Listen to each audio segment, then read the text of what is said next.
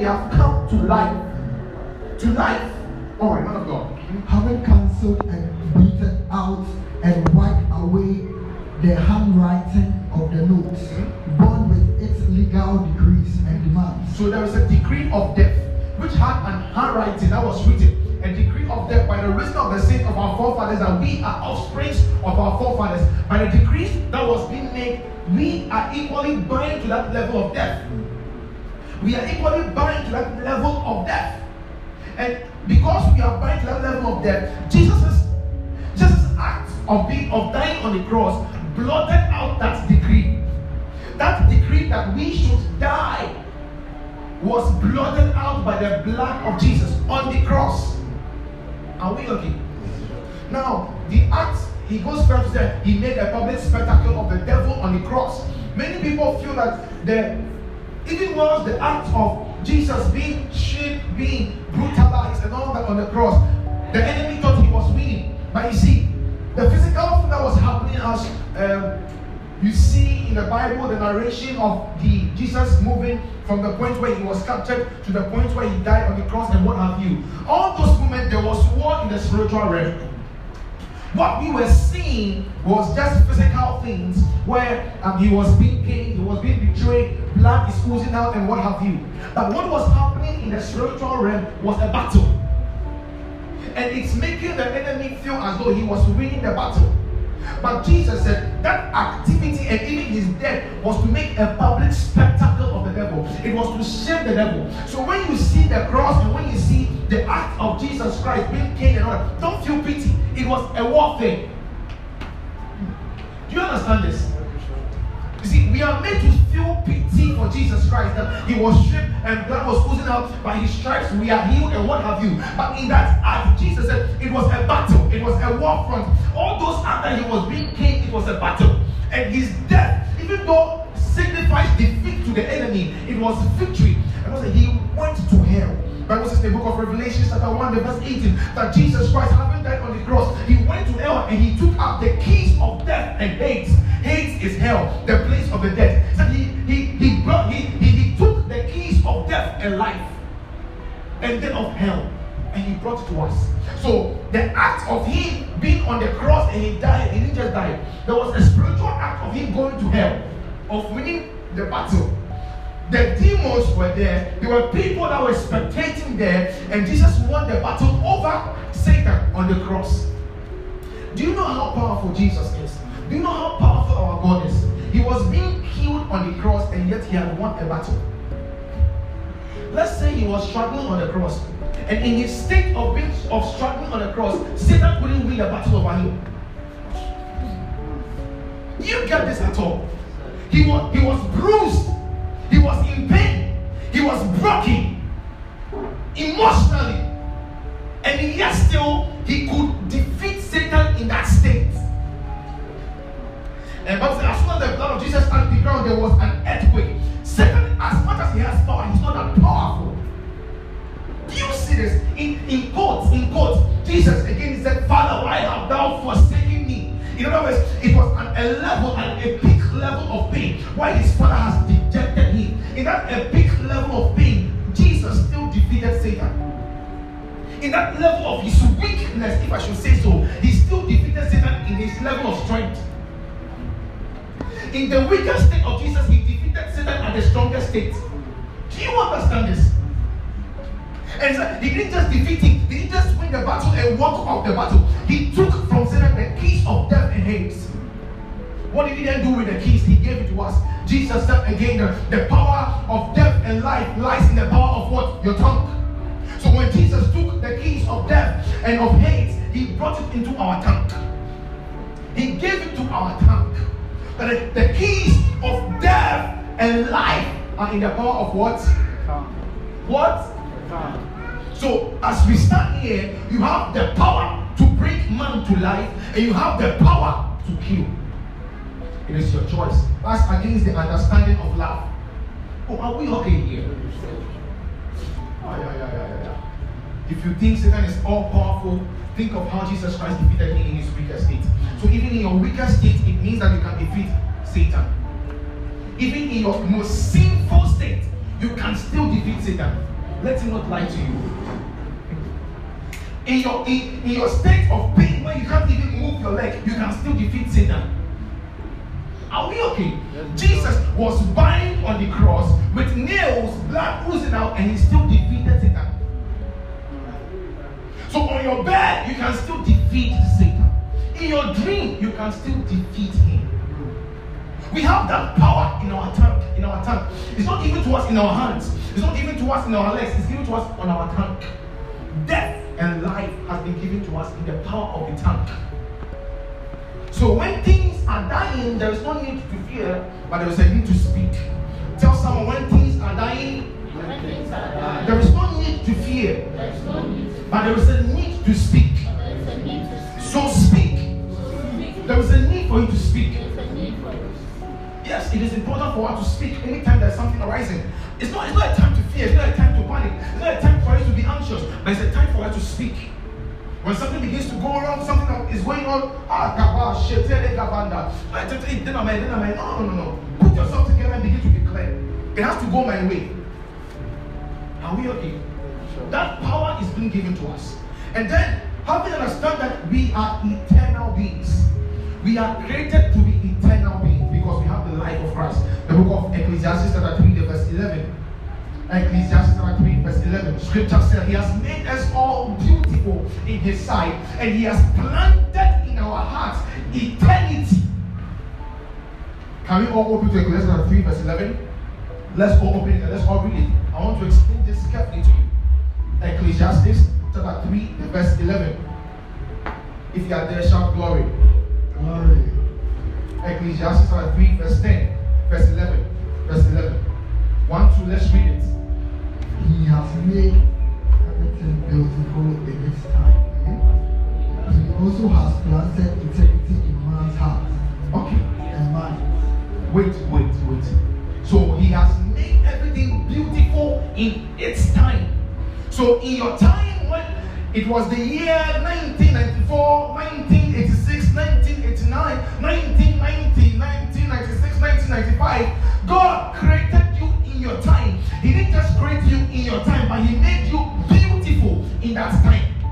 So in this dispensation, you are beautiful. Jesus beautifully planted you in this time. You are not a mistake. No child is a mistake. No one is a mistake. No parent is a mistake. You were beautifully placed in that time. It didn't end there. But he said eternity is planted in our hearts and in our minds. Eternity is planted in our hearts and in our minds. Eternity. So, to understand this, we here, all of us here, we are eternal beings. We are not going to die. I will explain further.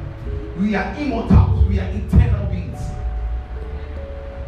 Did scripture say that we become eternal beings when we die? Did he say so? Oh please, did he say so? But what did he say? He said he made us beautiful in our time. In our time. And then he planted in us eternity in our hearts and in our minds. Eternity is planted in our hearts, in our minds. So we don't enjoy eternity after death. We enjoy eternal life right now. Because we have Christ in us, we enjoy eternal life right now. We enjoy immortality right now. So what I mean by the fact that we cannot die is that our spirits cannot be killed. Our human spirits cannot be killed. It can't be killed by any man whatsoever. Our human spirit is eternal. Is eternal. Our human spirit, you are eternal. You are eternally created. Eternity is planted on your heart and in your minds. And that is how come some people have an impulse. When people die, they say, this one shouldn't have died like that. Why did this one die at this time? Why? Because there is an implantation in our mind. There is a signal in our mind that, no, this one shouldn't have died. And even sometimes we go ahead. Some people even are developing technologies and even medicines to, they call it anti-aging medicine. Anti-aging medicine. They are trying possible means for to keep people alive forever. There are some people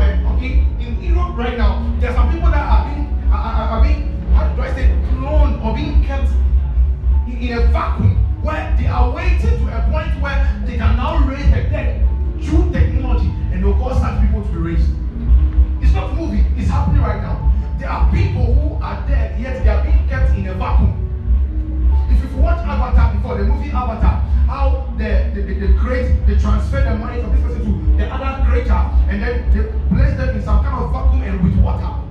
That's how it's being done currently. They are waiting to the time where they can resurrect the dead through technology. Why are they doing so? Is it evil? No, it's not evil. It is because of the signal of the implantation of the eternity in our mind. So we're not, man is not supposed to die. So everyone is trying to seek for the knowledge to be able to make man live eternally. And yes, we're not supposed to necessarily do anything to live eternally because we're eternal beings. So as we're here, we're not supposed to die. Why? Are you with me? I'm not the one saying it. Scripture is the one saying it. It didn't say eternity is planted in our hearts the moment we die. No. It's planted in our hearts in our time. The time at which we were born, eternity. Even unbelievers are planted with eternity because they will spend some type of eternity in hell. Not only believers have eternal life. It's going to be quite controversial because we're going to say Jesus is the eternal life. So if they don't have Jesus Christ in their heart, how then do they have eternal life? Scripture says Jesus lives in the eternity of eternities. So there is a level of eternity beyond eternity. I don't know if I'm trying to, I'm making myself clear though. But then again, the book of Matthew 16 verse 28. He says that for some of you who are listening to me now will not taste of death until you see the Son of Man come the second time. Matthew 16:28. So there were people that were with Jesus, including his disciples, who were listening to him teach. And Jesus told them that there are some of you who are even listening to me now who will not die, you will not taste of death until you see the Son of Man come. So if Jesus is not lying, which scripture says that God is not an author of confusion, scripture cannot be broken, then it means currently, right now as we live on earth, there are people who were with Jesus who are still alive. According to the words of Jesus Christ. So if I am Jesus currently, okay, and I have my disciples and I have members right now, and then I tell you that I am the Son of God, I am Jesus Christ. And by that, there are many of you there are some of you here who will not die until you see me come the second time. Which means that I have given a command that there are some of you who are not permitted to die. Even if it is 5,000 years, you will not die until you see me come. That's when death will come to you. And that death is not death when you die and leave your body. It's a transfiguration of your body and follow him. Oh, are we okay?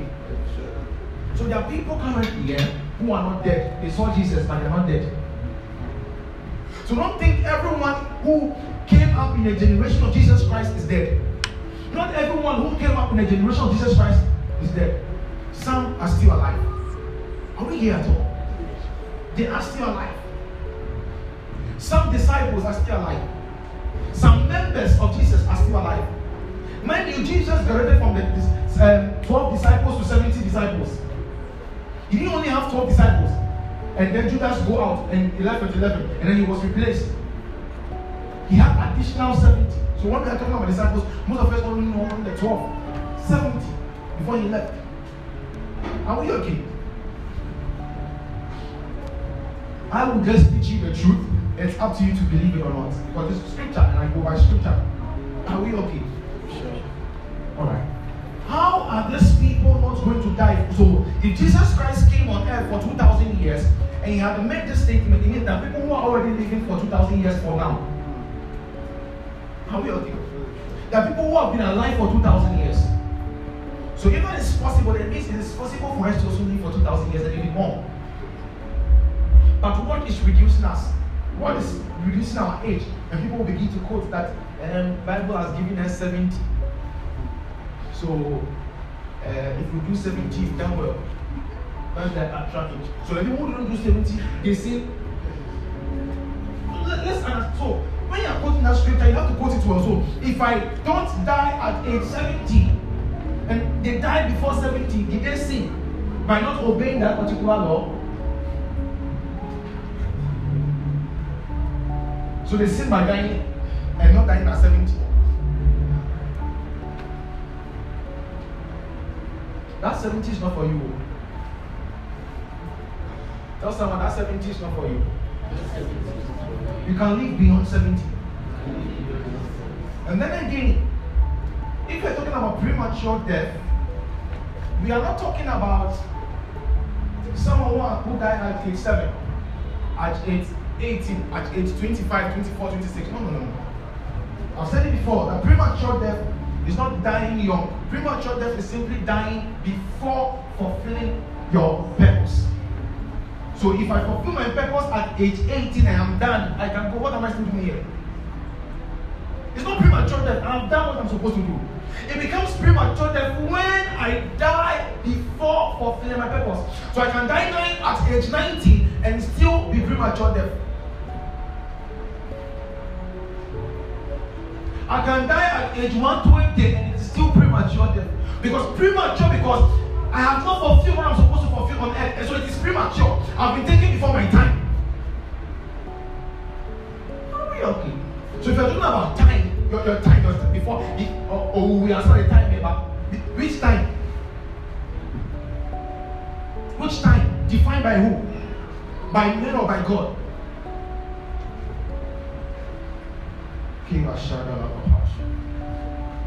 Now, as much as we are eternal beings and we cannot die, we live in a body on earth.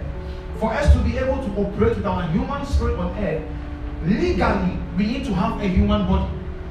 So, even though our human spirit is eternal, our body is corruptible, it's not eternal. Please understand this. We, all of us here, as humans, human spirit, we are eternal beings created by God. Eternity, according to scripture, is planted in our hearts. However, our human body is not eternal. What is eternal is our spirit. Our bodies are not eternal because it is part of the corruptibles of the earth.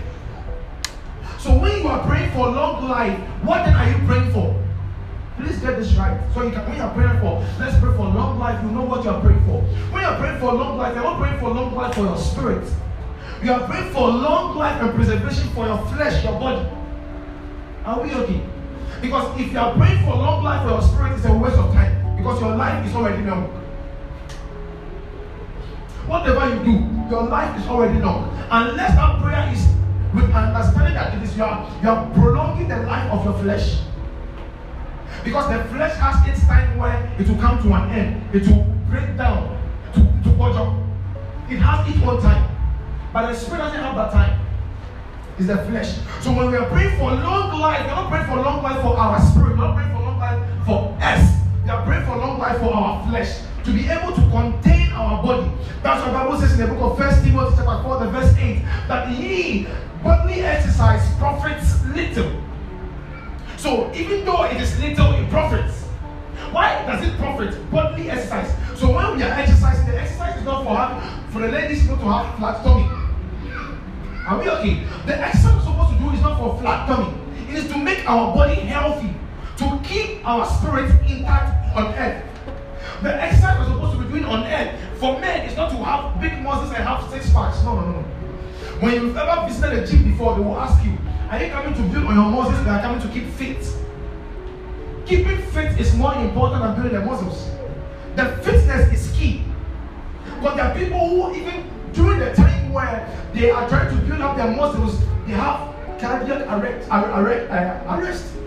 There are footballers who are playing football, what have you, and they suffer heart attack. So what is important is to keep fit, to make the body healthy. Yes, it is cool, you can build the muscles, but make sure that as you are building the muscle, the body is fit, is healed. Or are we okay? So that's one of the reasons why I like this footballer, Cristiano Ronaldo. You can't tell me Messi is better than him. No. You can't tell me he's better. No, you can't tell me. You can't tell me. Now this one is guy does for his longevity on earth, not only in playing football, for his longevity on earth. Every time he plays ball or he does training, he goes to have a cold bath. He stays in the cold water with ice and all that for some time. For what? To rejuvenate his flesh. Not his spirit, but his flesh. And he's looking very young and playing very smart, like he was young. Breaking records that he couldn't even break when he was younger. Why? He kept fit, the flesh fit. What about you? As at 10 p.m. you are eating mango. 9 p.m. you are chopping pizza and you are enjoying life. Maybe you are enjoying life. Don't remember the finish show. Every day a different wahala. But you don't know that as much as you are enjoying, you are actually enjoying your way to death. No, let's get it right. So even though our eternal body spirit cannot die, our body, the flesh, can die. So that we must be then concerned about what we eat. Because the life of Christ is in us. It is going to keep our spirit much more revived. But we need to exercise our flesh.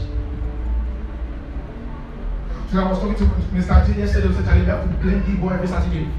Just to keep fit. So we are making plans. Yeah, we have to keep fit. It's key.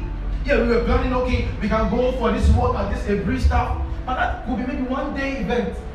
It can't keep us fit for a very long time. There must be a certain activity.